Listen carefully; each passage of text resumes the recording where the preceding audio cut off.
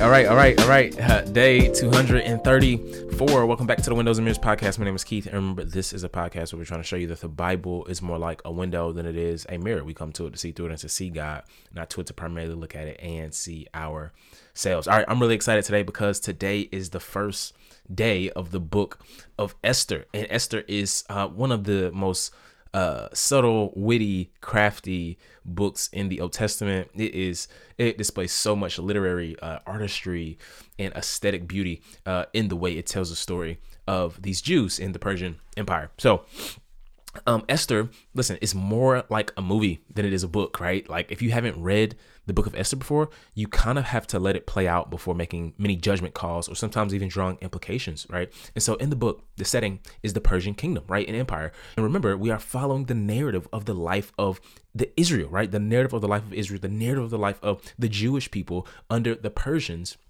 who were conquered obviously by who conquered the Babylonians, right? So the Persian Empire conquered the Babylonian Empire, and the Babylonian Empire took Israel into exile. So they inherited their exiles, essentially.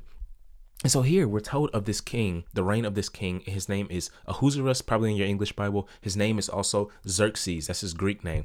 And so the events we're talking about take place between Ezra 6 and Ezra 7, right? The temple has been completed in Ezra 7.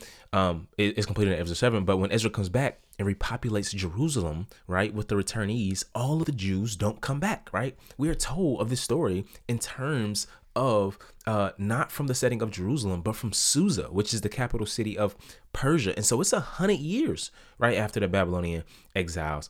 All the Jews didn't come back, but the Lord, as we're going to see through this book, is still showing them favor. Just because they didn't come back with them, just because they couldn't see the same kind of favor that the other Jews did, doesn't mean that God wasn't showing them favor as well. That's a word for us already. We ain't even into the book yet. So this book is told from the perspective of the Jews who didn't return and are in the royal court. And I think it opens up showing us the book power, privilege, pride, and possessions, showing us a little bit about power, privilege, pride, and possessions. This book is so real. And so the text opens up and basically says that my man Xerxes is this huge show off, right? He's a show off. He has extreme political sovereignty and power. He has extravagant banquets and feasts and parties to boast in his own wealth and his own means. And he has people that are subject to his word, to his decree.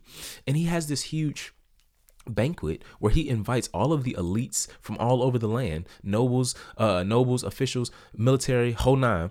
And he has the largest empire in the world at this time. The Persian kingdom in this period, we're talking 5th century, was the largest empire in the world, right, at this time. And so for 180 days, he shows off his riches, his honor, and his glory, right? And his banquet actually starts. And he's like, yo, everybody turn up, right? And his party isn't just luxurious, it's also licentious, right? Cats have the open bar, cats are getting lit, turned up, drunk, whole nine, right? And so once he gets a little too much wine, he tries to summon his wife, right, Queen Vashti, before him to show off her beauty as if she is some type of trinket. And you just see, I think here, before we even really get into it, like power and fame and riches and possessions aren't inherently bad, but they have the propensity and the ability to make us self-serving, right? Vain and arrogant, right?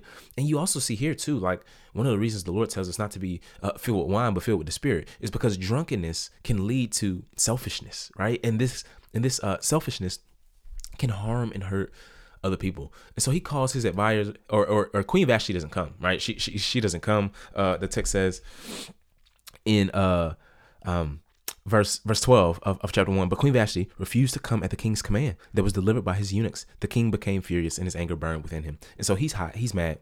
And so he calls his advisors to see what should be done.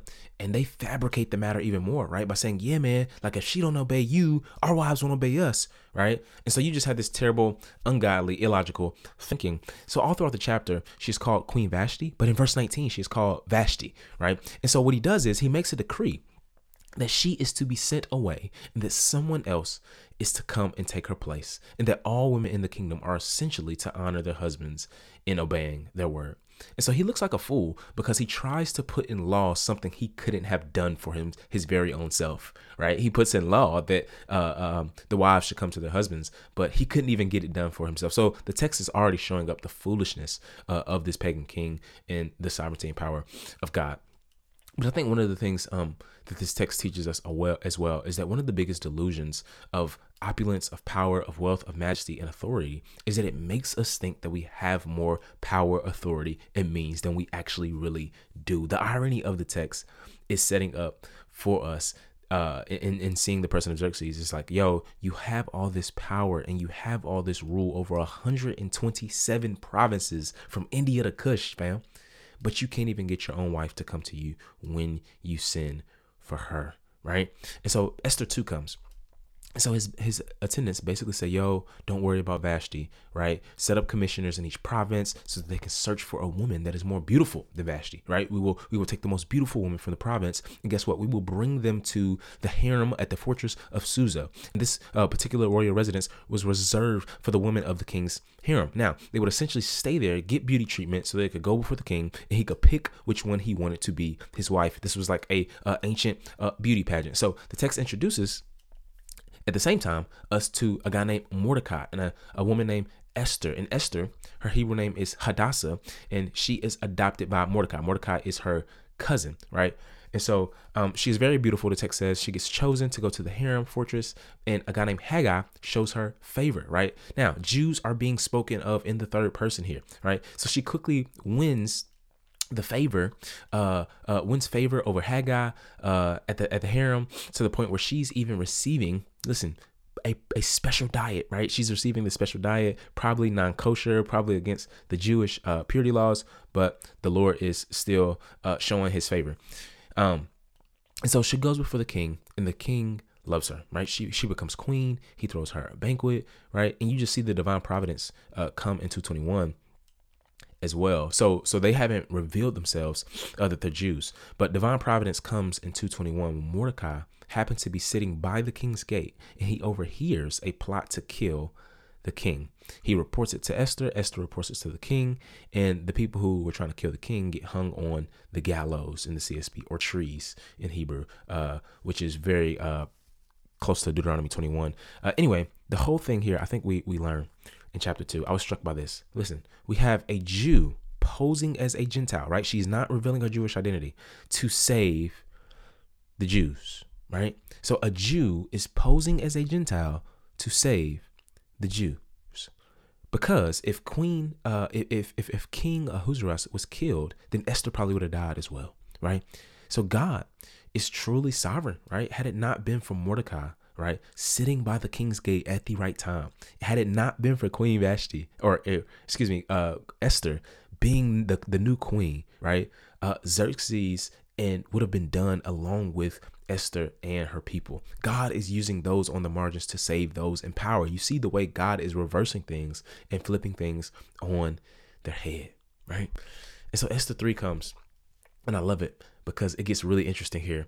And we have this exaltation of Haman by the king. Now, the text doesn't really say why. It just says that Haman was the king's right-hand man, and he raised him up over the kingdom, and he exalts him.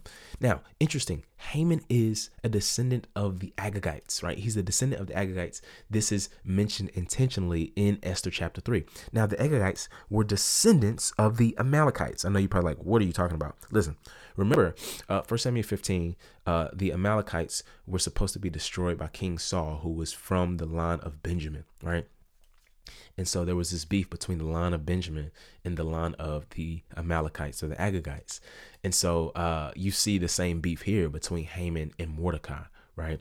And so this conflict is going to mirror the prior conflict, and you'll see the outcome will be in contrast to the prior outcome as well. So he's exalted. Haman is exalted in the Persian Empire, and Mordecai refuses to bow down to him. Remember, Mordecai and Esther are Jewish. They're like, fam, we ain't with all that. We ain't rocking with all that, right? And so the exaltation of Mordecai or of Haman was a way of recognizing him with a type of divine identity, many have argued. And Mordecai's like, no. Like, for religious reasons, fam, like, we don't bow down to no man. Yahweh is really king. I don't care what it looked like. I don't care who's in power over us. Yahweh is really the king. We worship the God of Abraham, Isaac, and Jacob, chief.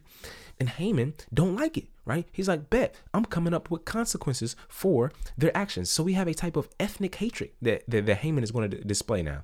Here, as he doesn't try to just punish Mordecai, right? He doesn't try to just get at Mordecai, but he tries to get at all of the Jews, right? When he learns of their ethnic identity.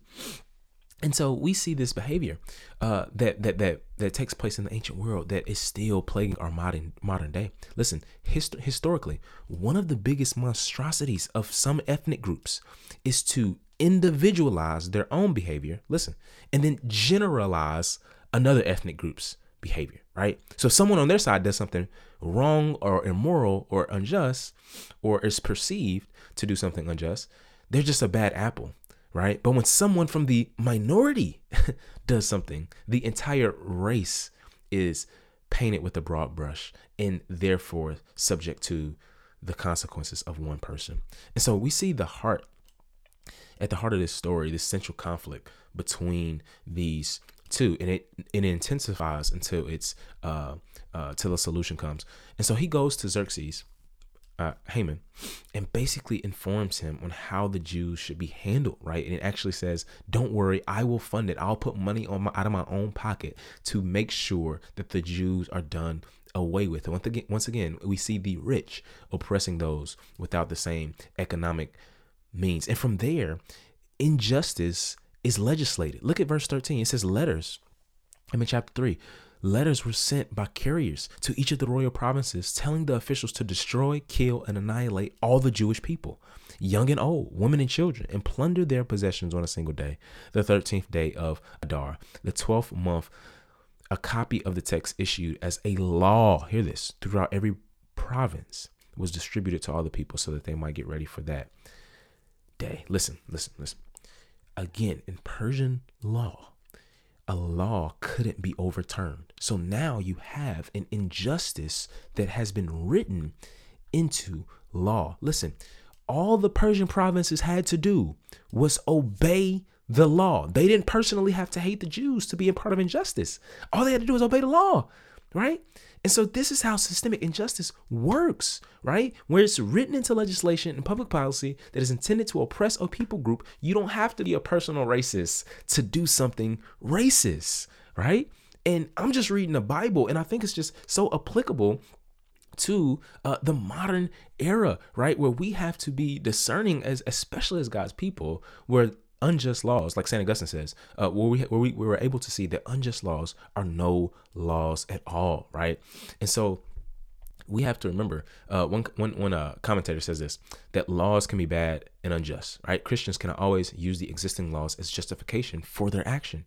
As learned in the civil rights protests in the 1960s, some people have found it necessary at times to break certain laws in order to correct them, right? In order to correct those laws, all right?